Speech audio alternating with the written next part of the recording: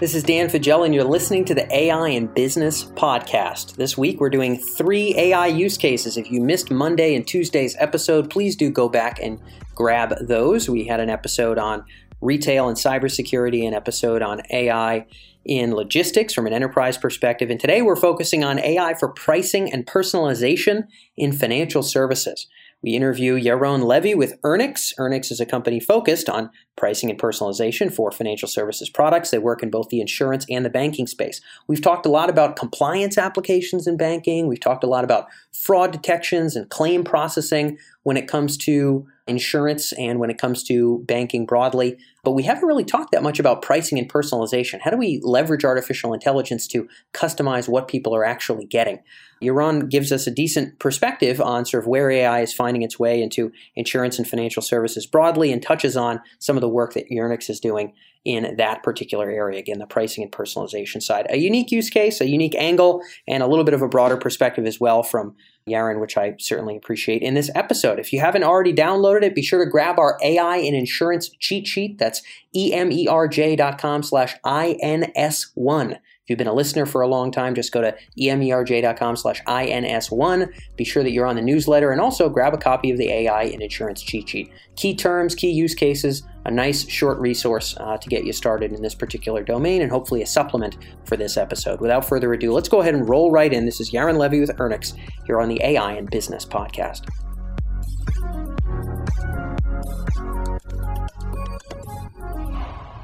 So, Yaron, we'll start things off just by talking about kind of the current impact of artificial intelligence in insurance. If we kind of freeze time today at the time of this interview and think about where AI is kind of already made its way into insurance, how do you like to think about that? What do you see on your side?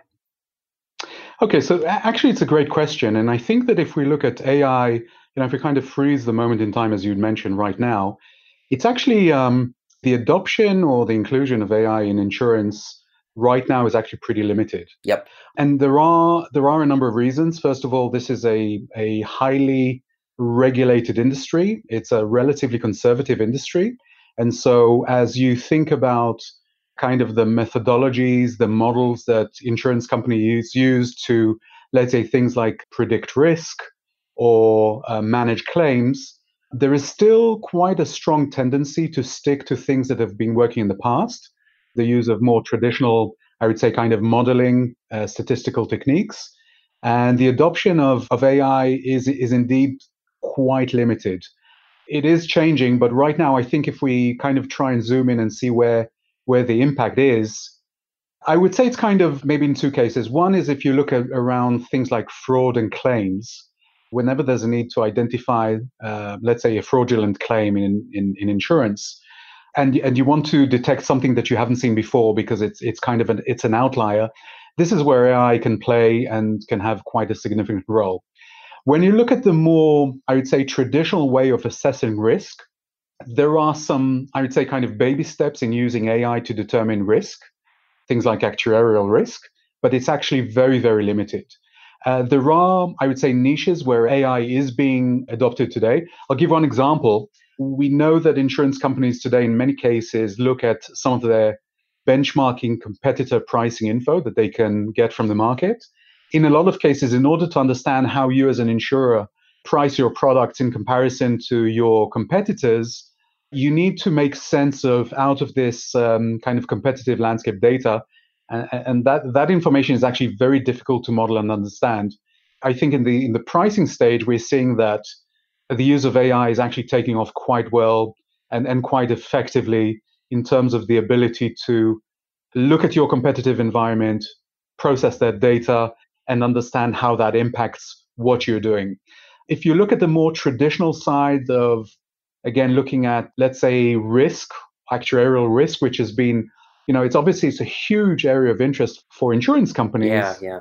Still, the adoption is very limited. And I think it's limited for, I would say, kind of 3 reasons. First of all, this is a highly regulated industry, and some of the AI models that are being used are black box techniques that a lot of insurance companies find it difficult to explain the kind of outcomes, and that creates a problem both for them internally and as well as from a regulatory environment. The second thing is actually some of the more traditional statistical models in a lot of cases just work. And if you try and challenge them by the more advanced AI techniques, then an AI technique does not necessarily outperform a traditional statistical modeling technique. Yep. And I would say the third thing is really around just, somewhat, I think, an insurance industry by itself is relatively conservative. The adoption of new methodologies is something that takes time and takes trust to build, and that's still a bit way off. Okay, so a few things you sort of talked about here. You mentioned obviously claims and fraud, and then you mentioned, well, you're talking about actuarial risk. I guess I bucket that broadly under the function of underwriting. Sort of, do we say yes or no, and what price do we give this person? I mean, am I correct in that presumption? Yes, exactly. So Yeah. yes, absolutely. Yep. So yeah, underwriting. So the bulk of when we look at the AI opportunity landscape in insurance, like across all the startups, all the enterprises, underwriting and claims are sort of the business functions that where the action is at. Your supposition here is that the underwriting side isn't really gaining as much traction and teeth in terms of adoption as fraud. And it sounds like part of it is tough to beat the original models. Part of it is really, really spooky to start basing things on black boxes if we could get the government on our case about it. Is this sort of a good synopsis of where you're headed? That's yes, and I think it's a very, very good representation of where we are today. But I think that it will change. Yeah, so we'll get into the future in just a moment, I guess here. Although I think it's really interesting, because we see relatively equivalent amounts of money, relatively equivalent numbers of new vendor companies approaching both underwriting and claims. But it seems as though maybe it's we can suspect, or at least you're suspecting, that it is easier to calibrate how and when we pay out and whether this is fraud than it is to calibrate whether we say yes or no to somebody on the front end or what kind of pricing to give them. Yeah, I think it's mostly about kind of what you're trying to kind of what it is that you are trying to accomplish from a business perspective. So if you look at claims and fraud, in a lot of cases, what you're trying to identify is something that is an outlier. You're essentially trying to catch outliers, right? So something that's irregular and unexpected. And in that particular case, AI models tend to perform very well. So it's not so much about, necessarily determining the payout amounts, but catching those potentially fraudulent claims. Yeah. Where AI actually plays, I think a role, and where the type of AI models probably are able to catch things that traditional models have overlooked. It's really interesting, to maybe you have a little bit more color on this before we get into our second question, but it's interesting to suppose, okay, well, these AI models, they're good at picking up on those subtle fraud factors that, maybe humans wouldn't, right? We train it on a bajillion instances of fraud and a bajillion instances that we consider legitimate. And then we have the system sort of coax out what might be fraud, what might not be. So even if it doesn't make the decision for us, it can flag for the humans, hey, these are more likely to be fraud, or flag for the humans, hey, these ones are probably good. I sort of wonder, what is it about the front end, yes or no, do I give this person insurance, that makes that less viable? I guess, is it more risky that the yes or no on the front end will lead to some kind of legal or regulatory consequences than it will as to whether or not we, suspect someone of fraud? If we deny them, maybe is there a harder, fist that might strike our face from the government than if we say, hey, I think this is fraudulent, we're going to investigate? Yeah, I think that's a great question. I think it's really about kind of understanding what are the outcomes. So if you have, first of all, let's look at fraud first. If you have something that's potentially a fraudulent claim, I think typically insurance companies have very well defined processes and workflows to deal with potentially fraudulent claims. And so if you give this kind of black magic box that gives you more insights into potential fraudulent claims and just throw more stuff in it and identify things that are more suspect to claims, there's an existing process, and I think it makes lives better for insurance companies. So there's only much that there is a lot of gain. On the underwriting side, I think you have sound processes, and if you interfere now with something that is perceived to be a black box technique, there's a real fear that you're going to be turning away good customers, that you may be, letting through the door high-risk customers that traditionally you wouldn't want to potentially underwrite. And that's where I think the kind of the resistance lies. I mean, so to put a nutshell around this, is it safe to presume that the factors that give us some confidence that this is fraud or this isn't maybe are clearer, more succinct, more forthright, more easy to interpret than the factors of will this person actually pay for this policy if we give it to them, or will it cost more to serve them than not? It seems like maybe it's just easier to make the is this likely fraud or not case than it is to make the is this likely to make us money case. And so maybe for that reason, we can more succinctly say, okay, the system hinted at it, let's investigate, versus on the front end where we just don't want to mess with the existing process. Yes, that's right. I think that it's about providing additional value, additional gains to the insurance company through, potentially flagging some additional fraudulent issues where there's clear value right now. Got it. Cool. Okay. Well, I think that's a useful perspective for the folks tuned in. I'd be interested to garner some more thoughts on that same theme, but I know I wanted to dive into the future a bit too. Something about folks like yourself working at companies that are aiming to be on the cutting edge of insurance and AI. You got to think a lot about the future. You have to think about what is the zeitgeist we're stepping into? How are things going to be changing in the next 5 years ahead? When you look at how insurance is really likely to shift when it comes to further AI adoption, where do you see those biggest changes happening? Okay, so I think we have a very, very well-defined area where we believe that AI is going to potentially revolutionize the market altogether. And that is around, I would say, one key theme called personalization. If you think about it right now, when you as an individual go about and try and buy insurance, the process is typically that you're being offered a pretty standardized product. However, this is changing. We see some early adopters changing this behavior, and we think it's going to completely alter the market in the next 2 to 5 years. And when we talk about personalization, it means that we are no longer, as an insurance company, offering standardized policies, but we are offering tailored policies, insurance policies that are tailored to your personalized needs, to your personalized financial requirements, to your personal risk in a manner that has not been available to date. And that is going to be facilitated through AI. Okay. Yep. And, maybe I'll give you one example that I think has been discussed in the industry. And while it's still kind of niche, we believe it's going to become mainstream. So if you think about car insurance, which is, for the majority of us, when we talk about insurance, all of us buy car insurance. Right now, people generally buy standardized off-the-shelf car insurance policies. They may vary some coverages, some add-ons, and things of that nature. But by and large, these are standardized policies.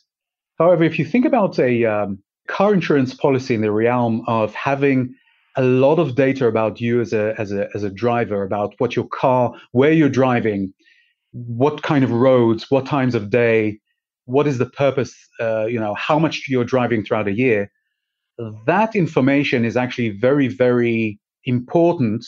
And when we know this as an insurer, we can tailor a personalized insurance coverage policy for you that is going to be adapted to your specific needs, to your specific requirements, to your specific risk, and to your specific financial needs. That has not been possible to date, even though there's been a lot of talk about this in the industry. But we believe that through AI, this is going to be completely changed in the next 2 to 5 years. Got it. So let's dive into this a little bit. So when we talk about personalization, this is a different bucket than, I guess, underwriting. What you seem to be hinting at is people who are already customers, and then we kind of gauge their performance or activity over time, and then sort of get a sense of what might be the fit for them after detection of that activity. That feels like that's one degree of personalization. The other side is personalizing on the front end based on all kinds of varied and sundry use cases. I presume it's hard to get somebody to install an IoT device in their car 2 years before they apply for auto insurance. Are you presuming this is mostly for existing customers or mostly for front end screening to determine what we want to give to a new customer? Actually, we think the IoT for an existing customer is obviously limited because there's this friction of, there's really no incentive for a driver to install an IoT device up front, right? I mean, the only thing you're really giving up is, is behavioral information, and you don't really know what the outcome is. I think it's actually going to impact the underwriting as well. And, if you think about it, let's think about this the following way. Let's say that you're an individual, you live in at a certain address, and during the underwriting process, you give your address, you give your home address, your work address, and some hint about what is the typical usage of the car. Do I use this car to commute to work? How much, what's the expected mileage per year, et cetera, et cetera. What is my family status? Some indications of my lifestyle. That by itself, even though I don't have an IoT device, can actually give me very, very strong hints on what a personalized insurance package, what is the type of personalized insurance package that I am likely to need. Because based on that, I know where the insurer knows where I'm going to drive. They know how much I'm going to drive. They know at what times of day. They can then apply very detailed analytics and risk profiling to the sort of roads that I'm expected to drive in. All of that, some of these underlying components already exist today. It's a matter of gluing the pieces together, sticking them together, putting a very strong AI layer with a personalization layer on top of that in order to use that together in kind of the underwriting process to generate these personalized offers. So, kind of maybe just to answer the initial question, no, it's not just about IoT. It could have a huge impact on underwriting as well. Got it. Okay. So, I firmly suspect that will be the case. I think that part of the upside of this is if we can determine proxies for risk, proxies for this sort of underwriting risk on the front end, we might be able to open up to new markets, people who don't have the kind of evidence we used to look at, but they have these little proxy data points that we've determined actually correlate to risk in a broader way. And maybe we know when to say yes to those people, even though it's a very thin set of data on that person. I think that there's a revenue opportunity for underwriting, not just a risk reduction kind of better fit for the customer opportunity. Would you agree with that? Yeah, absolutely. I mean, if you think about it in kind of in insurance and in insurance, both in underwriting and in marketing and in a competitive environment, it's all about what's called de-averaging. So, if I have a segment of individuals, if I can sub-segment them further and identify two sub-segments that are different, then I could identify the lower risk one and offer them obviously something that's much more appealing to them. And hence, there's a very strong business revenue opportunity there. Yep. And I think that's kind of the appealing side, that no matter how low your fraud is, although fraud is a huge expense, no matter how low it is, if your competitors in the insurance space are using AI to win new business, then even if they have a bit more fraud than you, if they're gobbling up market share, you may not win by playing defense. So it feels like the underwriting side is going to be increasingly important. I guess we'll end on this. What do you think is going to happen for that to take hold? Like you said, the systems up front, we feel very confident about them. Black boxes are scary. What's going to have to shift a little bit in the coming years to make that underwriting and personalization side of things come to life? So that's a great question. I think there are a number of things. First of all, there's a change of mind shift. I think a lot of the insurance companies, you're going to see some early adopters picking on this quickly. So you need to see some early adopters adopting that. You need to see more adoption of AI-based tools, more comprehensive data lakes, although a lot of insurance companies have those today, but they're kind of still somewhat underutilized. Yeah. I think it's mostly driving, no pun intended, but you need to see some of the insurance companies driving some of the innovation through early adoption. And once they do and show what can be done, I think the rest of the market is going to pick up. Yep, it's that tipping point factor there, and who knows exactly when and how that'll take, but at least some of the big boys are playing around with it, so I have my fingers crossed we'll see more of it. Yaron, I know that's all we have for time, but thank you so much for sharing your ideas here on AI and industry. Thanks, and thanks for having me today.